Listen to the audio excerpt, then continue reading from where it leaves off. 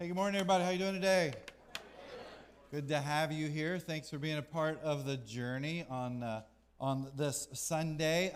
Hey, before I get into the message, let me bring you up to date with our playground, all right? We've been talking about this actually for 4 years, but really have begun to make this happen back in the fall. And I want to let you know where we are, give you an update, and we're still moving towards the late part of spring for this playground to be installed. We're not going to give you dates because we give you a date and it's later. You guys get mad at us, all right? So we're not going to do that, but it's coming, right? It is coming. The cost of this playground is $225,000. Playgrounds are crazy expensive, but we're trying to raise $120,000 over the next 2 years. And so we are inviting you to be a part of this. Let me tell you the first piece here. Pledges are due next week, right? March the 3rd. And so you still have another week to do this. But there's a couple of ways that you can help us make this happen. Out in the lobby, there's a card, and there's actually a big QR code out there too. But we're asking for a couple of things from you. We're asking for you to pray about this. We truly believe this is a way that we can connect with a part of our community that churches leave out. And we've talked about it. I'm not going to spend any time on that. In fact, if you're brand new and you're wondering why an accessible playground, go to our website. We got a tab there. You can read more about this playground. But we believe this is a place that more and more people can take next steps towards Jesus. But the other piece to this is we're inviting you to be a part of this generosity campaign. And so we're inviting you to say, hey, this is what we're willing to do. You know, I'll do this a month for the next 2 years, or I'll just do a one-time deal for this. As of last Sunday, which is just kind of the beginning point, we had 11 pledges worth $15,000. And today we know we get more, and then next week we'll have a big group of that. But we're asking you to jump in and to do that. You can actually take a photo of the QR code in front of you, and there's a link that'll pop up that asks for you to pledge there too. So make sure you're doing that. If you've got any questions about this, hit us up, office@thejourneynova.org, and we will answer those questions for you. But we're looking forward to making that happen, all right? All right, I want you to do me a favor. I want you to rewind. I want you to go back in time to the year 2023. You guys remember the year 2023? Specifically, I want you to go back to Christmas. Did you know it's been 62 days since Christmas? I don't know about you, it feels like eons have passed since Christmas, right? By the way, you got 303 days until Christmas 2024, so go ahead and start planning for that. Yep, might as well start putting that money away for those presents. But if you think back to Christmas 2023, there's certain things that probably pop up in your mind, right? There's shopping. You did some shopping. And maybe there were the parties that you went to and you were part of. And then there were the decorations that you saw as you were kind of traveling around the area. Maybe your own decorations you remember. And some of you still have Christmas trees up in your house right now, right? It's okay. We're glad that you're here at the journey. But Christmas just seems like so long ago, and there's all these pieces to it. How many of you remember the presents you got? And then now, as you're thinking about those presents, how many of them are lost, broken, torn, forgotten? Or let's just be honest, they don't fit anymore, right? Like we think back to Christmas, and maybe the only remembrance we have of Christmas is the credit card bill we get every single month. It's like, oh yeah, I remember. There you go over there. I remember Christmas. But here's the deal. When you think about Christmas, it is this holiday that comes with all of this excitement, all of this fanfare, and yet we're 62 days from Christmas, and it's pretty much forgotten. And I want to tell you today that I think it's something we should remember every day we live. As we continue our series called Beginnings. Now, if you haven't been here, let me give you a quick recap on this series. When you look at Scripture, and there are probably more than this, but we have 6 beginnings that we see. And each one of these beginnings, they kind of play on the beginning before it. And so this really, as we go through this series, we're walking through the Bible. We're doing a really quick walk through the Bible. And as we do, we're seeing the story of God, the story of Jesus, and we get to see how we fit into the story ourselves. And so the first week we talked about creation and how the ultimate creation was us. It was humanity, and we were created to be in a relationship with God. And then the next week we talked about chaos, and we said, hey, there's like, Joel used the word last week, this perfect harmony, right? Shalom, and it was perfect, but what happens? Adam and Eve, they're deceived by that serpent, and so they give in, and they sin, and they create chaos for the world. And then last week Joel talked about community.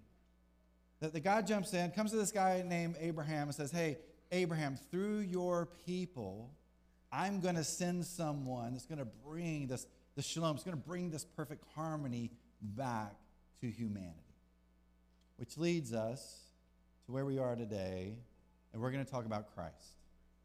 We're going to talk about Christ, and we're going to start out by looking at the Christmas story in February. Here we go. Luke chapter 2, starting with verse 1. At that time, the Roman Emperor Augustus decreed that a census should be taken throughout the Roman Empire. This was the first census taken when Quirinius was governor of Syria. All returned to their own ancestral towns to register for this census. And because Joseph was a descendant of King David, he had to go to Bethlehem in Judea, David's ancient home. He traveled there from the village of Nazareth in Galilee. He took with him Mary, to whom he was engaged, who is now expecting a child. Like we read these words here in Luke chapter 2, and we think, like, what a sweet, beautiful birth story. Like, this was probably a great time to be alive, probably a much simpler time to live. And the reality is, it was far from it. There's a lot going on when Jesus is born. Let me just kind of share with you a couple of these things. First, Jesus is born into political chaos. As we look at the beginning here of Luke, we find that the Roman Empire is at the power that exists for the known world at that time. In 27 BCE, Caesar Augustus is chosen to be the emperor of the Roman Empire, really to consolidate all of this power underneath one person. And so he's made the Roman emperor. You know much about him. You know that this led to 200 years of peace and justice and freedom for the Romans, right? It was known as the Pax Romana. And this was great if you were Roman. If you weren't Roman, this wasn't such a great time to be alive. But this is why the Romans love Augustus. In fact, they end up calling him the great Savior. And so here is Augustus who was born, or here's Jesus who was born into this Roman Empire. But there's another political layer to this. You've got the Israelite political system that's in place. About 36 years before Augustus, Israel is conquered by what was then known as the Roman Republic. And they worked out a deal where they became this client kingdom where Israel could still kind of rule itself, but they were going to do so under the power of the Roman Empire. They had to be subordinate to Rome. They could still have a king, but they still had to be subordinate to Roman rule. In 37 BCE, a guy named Herod the Great is appointed by the Roman Senate to be this king. And by the way, when the Roman Senate put him in his position, they called him the King of the Jews. A little foreshadowing to the life of Jesus there, right? Now, why was he known as Herod the Great? He was known as Herod the Great because he was kind of like Bob the Builder. He was a builder, right? Herod the Builder. He built so many things, beautiful, beautiful palaces and colosseums in Israel, because he wanted to be just like Rome.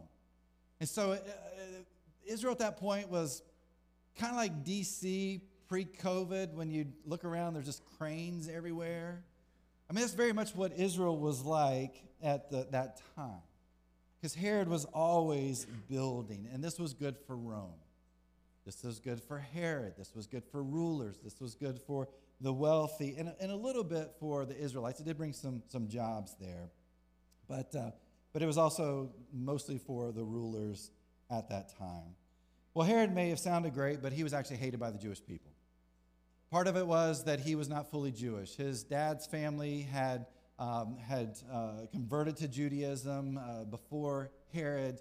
His mom came out of an Arab background, and so because he wasn't fully Jewish, they hated him. They hated him as their king. They also hated him because he worked so closely with Rome. They saw him as a traitor. They're like, you're doing this stuff for Rome. This is just for you. This is not for us. They saw him as a traitor. He was also unpredictable. Psychologists have gone back and looked at Herod and what we find in Scripture and extra biblical history on Herod, and they have said he was a paranoid schizophrenic because of the way he acted, things that he did, but most importantly, it's because he had family members and close confidants executed because he was afraid they were coming after his throne. And so as you can imagine, you kind of put all of this together, and Herod was not liked by the Jewish people. And here's Jesus, who's born into this political system there in Israel. But there's actually another layer to this, and it's the Jewish religious system. Now, for the Jewish people, they didn't separate politics and religion. It was the same thing. They were intertwined. It was called a theocracy. And God was supposed to be in charge of all of this, and the religious leaders were kind of this political religious group that tried to connect everybody to God. Now, if you know much about those religious leaders, they were absolutely terrible at this because it wasn't about God. It really was about them. But there's different groups that you have that are playing a role in this. You've got the Zealots. Zealots were freedom fighters. They were terrorists. They were trying to get rid of the Roman occupation. So they were very, very violent. And they were trying to get people to come in and to help them so they could get rid of Rome. You had the Essenes. They were a strange group. They were a monastic, apocalyptic, mystic group. And they were trying to get people to follow them too, but they were trying to get them to follow them into the mountains and these communes that they had put together. And when they looked at Rome, they didn't like Rome either. They didn't want to be connected to Rome, but they didn't like the religious leaders at the time. And so they were trying to pull people in. You had the Sadducees. They were wealthy aristocrats put into power mostly for political reasons. They were not very religious. They weren't a huge fan of Rome, but they worked with Rome because they knew that Rome padded their pockets. They knew they got money and power from Rome because of their role. And so you've got this group, again, that's trying to function in this kind of strange political system. And then lastly, you have the Pharisees, probably the group we're most familiar with. Middle-class religious leaders. They were very religious, trying to get people to follow the rules and the laws. They didn't like Roman occupation, but didn't really want to fight it. And so they've got this position here, too, in this political religious system. Like, Jesus is born into this. This is the political chaos that was happening at the time of Jesus. But Jesus was also born into an economic crisis. We go back to Luke 2, and we see this name Quirinius. Quirinius was a Roman aristocrat that was put in place to be a governor over the Syrian region, which would have included Bethlehem. There's definitely some debate on the census and timing and who ordered it and what was it for. What we do know is that there was a census, but the census wasn't really for the purposes that we would normally think of it. It wasn't to count the population. Now, that helped, but the main reason you would do a census was you wanted to know how much to tax the people, right? We can figure out how many people live in the Roman Empire, how many people live in Israel, and then from that, we can begin to tax them appropriately. So this census was all about taxation. Now, in those days, only about 3% of the people in the Roman Empire were wealthy. And so what would this census do? Again, this would pad their pockets. This would help them financially and who they were. It was going to help the rulers and the wealthy people. 97% of the people who lived under the Roman Empire, there was no middle class back then, by the way, 97% lived in some degree of poverty. The unemployment rate at that time was thought to be around 70%. Jesus is born into this economic crisis. But then Jesus is born into a messy love story. We talked about this a little bit over Christmas. We've got Mary and Joseph, and they probably grew up together. In those days, you were born, raised, worked, and died in the same community, the same hometown. Their hometown was small. And so they probably knew each other. Their families probably knew each other. At some point, there may have been some connection between Mary and Joseph. And the parents jump in and are like, hey, we're gonna arrange this marriage. Some of us would love to do that for our kids, right? Like, yep, this is good. Some of you may have even grown up in communities like that in the countries you grew up in. But they arranged this marriage between these two lovebirds, we'll say. But like any love story, any romance novel, any romantic movie, there's some things that are happening here, right? Mary's pregnant, but Joseph's not the dad. And oh, by the way, no human's the dad, right? Mary's going around, it's like, hey, this kid is God's. And so there's that sort of tension in that relationship. And so Joseph says, hey, I'm going to leave. I'm done with this. I'm moving on. I'm going to start over. You start over. And then this angel shows up in his life. He's like, hey, no, don't do that. This is God's plan. God wants you to marry Mary. And so as we look in Luke, we find they're together. They're not married yet. They're still engaged. And they're heading to Bethlehem for this census. Can you imagine the tension in that relationship? Like, this is the best country love song you could ever write, right? You got this hometown love story between these two people, and it's like a country love song. And Jesus is born into this. Look at verse 6 of Luke 2. And while they were there, the time came for a baby to be born. She gave birth to her firstborn son. She wrapped him snugly in strips of cloth and laid him in a manger, because there was no lodging available for them. We read this part of Luke chapter 2, and I don't know about you, it's kind of like, hey, there's a sweet story, like this cuddly little baby, cute little couple, the old little town of Bethlehem. And when we read it that way, I think we're missing what's actually happening here. Political chaos, economic crisis, this messy love story. But there's also one more thing that's happening at the birth of Jesus. Jesus was born into a war. You're sitting there and you're thinking, well, I just saw those verses and I know the story of Christmas, and I don't see anything about war in there, right? I don't see anything about any kind of battles. What does this have to do with the birth of Jesus? We find the war story in the writing called Revelation, which is the last book of the Bible. John is a disciple of Jesus's, and if you know his story, basically John and Jesus are best friends, right? And here's John in 95 A.D. He has been imprisoned. He is on the island of Patmos, which is kind of like a penal colony at the time on the west coast of Turkey. And as he's there, he gets this vision from God, and he begins to write it down. Now, if you know Revelation, you know that John is writing it to these 7 churches in what is known as Asia Minor. And they're all facing the same things. They're facing persecution from the empire. They are facing theological issues that they have disagreements about within the churches. And there's also this spiritual warfare that is taking place. And so John writes into this. And it's interesting what he writes in Revelation 12, because what he does is he talks about the birth of Jesus. Look at verse 1. Then I witnessed in heaven an event of great significance.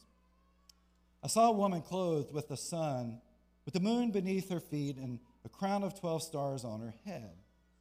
She was pregnant, and she cried out because of her labor pains and the agony of giving birth. What John is talking about here, he's talking about Mary giving birth to Jesus. And we go back to Luke chapter 2, and we read that, and we're like, oh, this is the birth of the Son of God. It was simple. It was easy. God made it painless for Mary. And what is John saying here? John's like, nope. Like, this birth was like any other birth that a woman could experience. Look at verse 3. Then I witnessed in heaven another significant event. I saw a large red dragon with 7 heads and 10 horns, with 7 crowns on his heads.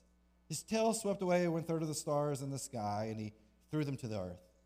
He stood in front of the woman as she was about to give birth, ready to devour her baby as soon as it was born. She gave birth to a son who was to rule all nations with an iron rod, and her child was snatched away from the dragon and was caught up to God and to his throne.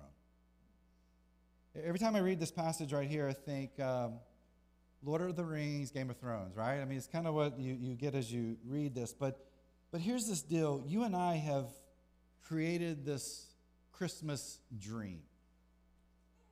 Sleepy little town of Bethlehem. Maybe a little snow falling on the ground. Bing Crosby Christmas songs in the background, right? This perfect little couple, they're lovey-dovey, this cute little baby. I mean, the song says, no crying he makes, so this baby doesn't cry. I mean, we've kind of created this dream of what Christmas, what the birth of Jesus was like. But in the midst of our clean, sanitized version of the Christmas story, there's a reality. Political chaos, economic crisis, this messy love story, and there's also this war. Here in Revelation, John introduces us to a new character, this dragon.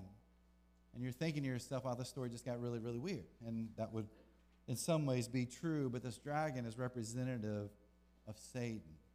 And what is it Satan's doing? What is it Satan's waiting for? Satan is waiting for Jesus to be born, right?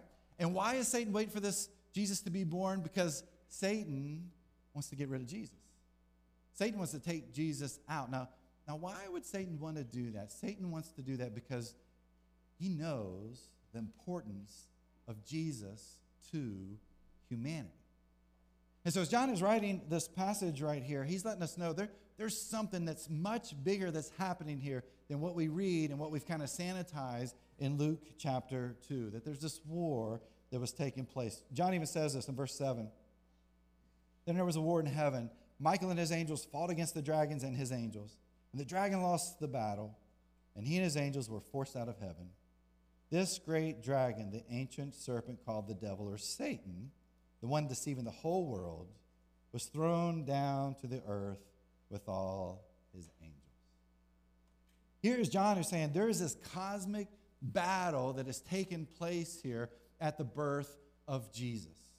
We've got good versus evil. We've got God versus Satan. To put it away, you probably understand we got the Cowboys versus the Commanders, right? Like there is this battle that is happening here. But I want you to notice something. If we go back to verse 9, we notice the dragon's called something else. John goes back to Genesis chapter 3 and says this, the ancient serpent, the one deceiving the whole world. What we are reading right here in Revelation chapter 12 connects back to what we've been talking about over the past 3 weeks. That God creates humanity and says, hey, I want a relationship with you. But then this chaos comes. And why does the chaos come? Because of the ancient serpent, right? Deceives the whole world, deceives Adam and Eve. And they decide to go against the will of God, and they end up sinning. But then God says, hey, you know what I'm going to do? I'm going to change this. I'm going to redeem humanity through this person, through my son, through Jesus. And so God makes this covenant, this bond with Abraham, and says, hey, I'm going to bring this person through your people. Which brings us to where we are with Jesus. That someone is Jesus. But look at what happens in verse 17. And the dragon was angry at the woman and declared war against the rest of her children, all who keep God's commandments and maintain their testimony for Jesus. The good news is that dragon never got a hold of Jesus. The bad news is that dragon is after you and me. That Satan is trying to grab you and me. So that means this battle, this war, it rages to this day. And you're sitting there thinking, that's not the Christmas story I like, right? And that's not the Christmas story that I know. We're talking about a dragon trying to devour Jesus, right? Thinking, what kind of wacky book is this? And what kind of wacky church even talks about something like this? Well, let's not get hung up on the dragon imagery. Let's focus on what this means for you and for me through the birth of Jesus. And so let me share a few thoughts from what we've been looking at this morning. First thing I would say is that God is willing to do whatever it takes to repair that relationship with him. In World War II, the Nazis had pretty much taken over most of Europe and seemed unstoppable. And the Allies got together and said, we've got to do something. So they decided, we're gonna take this beachhead in Normandy, and if we do this, we feel like we can push them back and we can maybe win this war. On June 6, 1944, Operation Overlord, also known as Operation Neptune, went into full effect, and 156,000 troops were sent to Normandy. That day, 4,414 Allied troops died in that battle. 2,499 of those being United States soldiers. But if you know your history, you know that was the day the Allies took over that beach. And historians say it's not only the moment that the Allies took over the beach, it's the moment that they won that war. Why do I bring that up? Allied forces did everything they could to beat the Nazis. And they did this knowing that it would come at great cost. They knew that people would lose their lives, but there was something that they believed in so much. They were going to do whatever it took to win the war. When I look at God, God did whatever it took to repair our relationship with him. Like we were created to be in relationship with God, even though we mess up, even though we're not perfect. God still says, hey, I want this relationship with you, and I will do whatever it takes to show you that. And so Jesus is born into the world because of that love that God has for us, because God desires that relationship with him. But God also does something else. God redeems us from our chaos through Jesus. I think you kind of get this idea. This is not a wonderful Christmas Hallmark movie that we are talking about when it comes to the birth of Jesus. Jesus is born into this political, economic, relational, spiritual chaos. But you know what? That chaos still exists today, right? We look at our families. We can look at our communities. We can look in our cities, our states, our nation, our world. And what do we see? We see chaos everywhere. But you know what? You and I also create chaos ourselves. By the decisions that we make in our life, the hurts that we have caused, the sins that we have committed. Like we bring chaos into our own world. And yet what does God do? God redeems us, redeems that chaos through Christ. I think it's why we love John 3:16 and 17. For this is how God loved the world.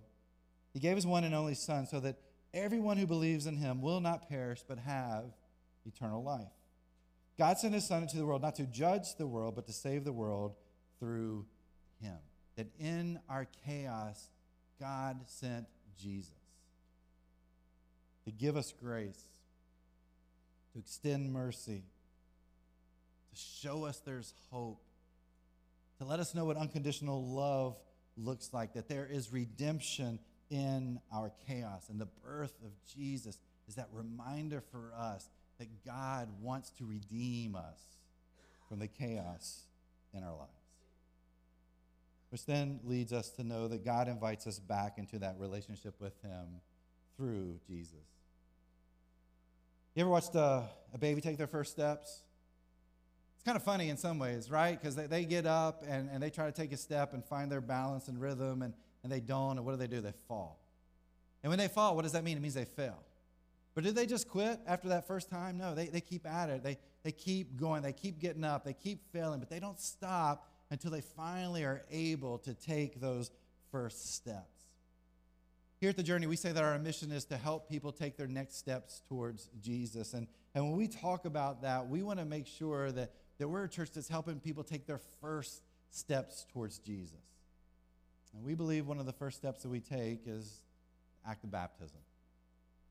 I want to go back to this covenant that God makes with Abraham. Joel didn't go into this part of that story, but God comes to Abraham and says, hey, I'm all in. And here's how I'm going to show you I'm all in, Abraham. Here's what I want you to do. I want you to cut an animal in half, and I want you to lay it down, and I'm going to walk through this, right? And so if you know the story, that's what God does. God walks through the middle of this split in half animal, the sacrificed animal, and in doing that, God is saying, look, if I don't fulfill my promise to you, may I be just like this animal. And so God's like, I'm all in, Abraham. And then he goes to Abraham, and he's like, Abraham, now I need you to be all in. Here's what I need you to do. I need you to circumcise yourself. I think Abraham got the short straw in this whole thing, right? But he does it. I don't know how, but he does it. And in that moment, Abraham is saying, hey, God, I'm all in too. Now, I don't know what you know about the story of Abraham. He says, I'm all in. And yet, if we watch his life, what do we see after that? He still falls and he still fails. But you know what God never did? God never gave up on him. God never told Abraham, you got to be perfect. You got to have everything together. You got to have your life just the way it needs to be under me. And once you do that, then you can take this step. And then you'll be ready to go. That's not how this worked at all. God said, hey, Abraham, take this first step with me, and I will be with you moving forward, no matter how many times you fall and fail. I think sometimes when we think about baptism, that's kind of the way we look at it, right? We think to ourselves, I'm supposed to have my life just right. I've got to work on this, and if I get this right and I'm moving in the right direction, I'm following Jesus like I'm supposed to be following Jesus, then I can take that step. That's not how this works. God says, no, I'm all in, by the way, through Jesus on the cross. No more sacrifice than an animal. God's like, I'm going to sacrifice my son. And he sacrifices his son. It's like, now I need you to be all in too. And he's like, no matter what you do, no matter how many times you fail, how many times you fall, I'm here for you. I need you to take this step in your own life. And so we're invited to take that step of baptism. This morning in our first service, we had two people who were baptized, Melissa and Libby, and we got to experience that. And that was just an amazing, amazing moment to see that. Both those ladies have been talking about that with some of their leaders here and staff for quite a while, and took that decision. It was a huge thing. This service, here at the end of our service, we got two more baptisms that we're doing. And it's two more people like, hey, we are in. We're going to make this happen. And maybe there's more of you. Maybe you're here today like, I need to take this step myself. When we get done today at communion time, you just walk up here. We'll baptize you. We'll figure out how to get more towels and keep you nice and dry. You can get baptized in your clothes. If you want to wait afterwards, we've got clothes we'll give you to get baptized in. But this is that first step that we take in our spiritual journey. And when we take that step, we're saying, God, I know that you want a relationship with me. And I want that relationship with you. And I'm going to fall and I'm going to fail. But God, I know you're there with me. And so we invite you to take that step. Maybe you've got questions about baptism or want to do it later on. There's a QR code in front of you. Again, you go to our connection card. Let us know. We'd love to have that conversation with you because God invites us back into this relationship with him through Jesus. But then there's this other piece to it, that like it or not, we're in this battle together. We go back to Revelation chapter 12, verse 17. John says, and the dragon was angry at the woman and declared war against the rest of her children, all who keep God's commandments and maintain their testimony for Jesus. Remember what I just told you? I said that as a church, our mission is to help people take their next steps towards Jesus. And one of the things we love to do is help people take their first steps in their spiritual journey. But we also love having people take their 853rd step when it comes to their spiritual journey. None of us are done taking next steps towards Jesus. Until the day we die, we will always be taking those next steps in our spiritual journey. It's why we ask you to jump into groups. It's why we ask you to be a part of the community events that we do to give back to this community. It's why we ask you to serve and to pray and to read scripture and to give. All of these are ways that you and I take next steps in our spiritual journey. But it's not just about me taking a next step in my spiritual journey. It's about me helping others take their next steps in their spiritual journey. Whether it's another adult, teenager, kid, someone in our community, like as a church, we are called to help people take those next steps together. That's why we believe as a church we are better together. When we work together, we make that happen. We're taking next steps in our own life as we're helping others take next steps in theirs. I shared with you a few weeks ago that seen incredible growth here at the Journey. This morning is another great example of that. And then on April 7th, we are going to 3 services, and 8:30, 10, and 11:30 a.m. And we're inviting you to help others take their next steps while you take your next step. And so as you walk out today, there's a tent outside that says Better Together at it. We've got people that are out there, staff, and some of our key leaders.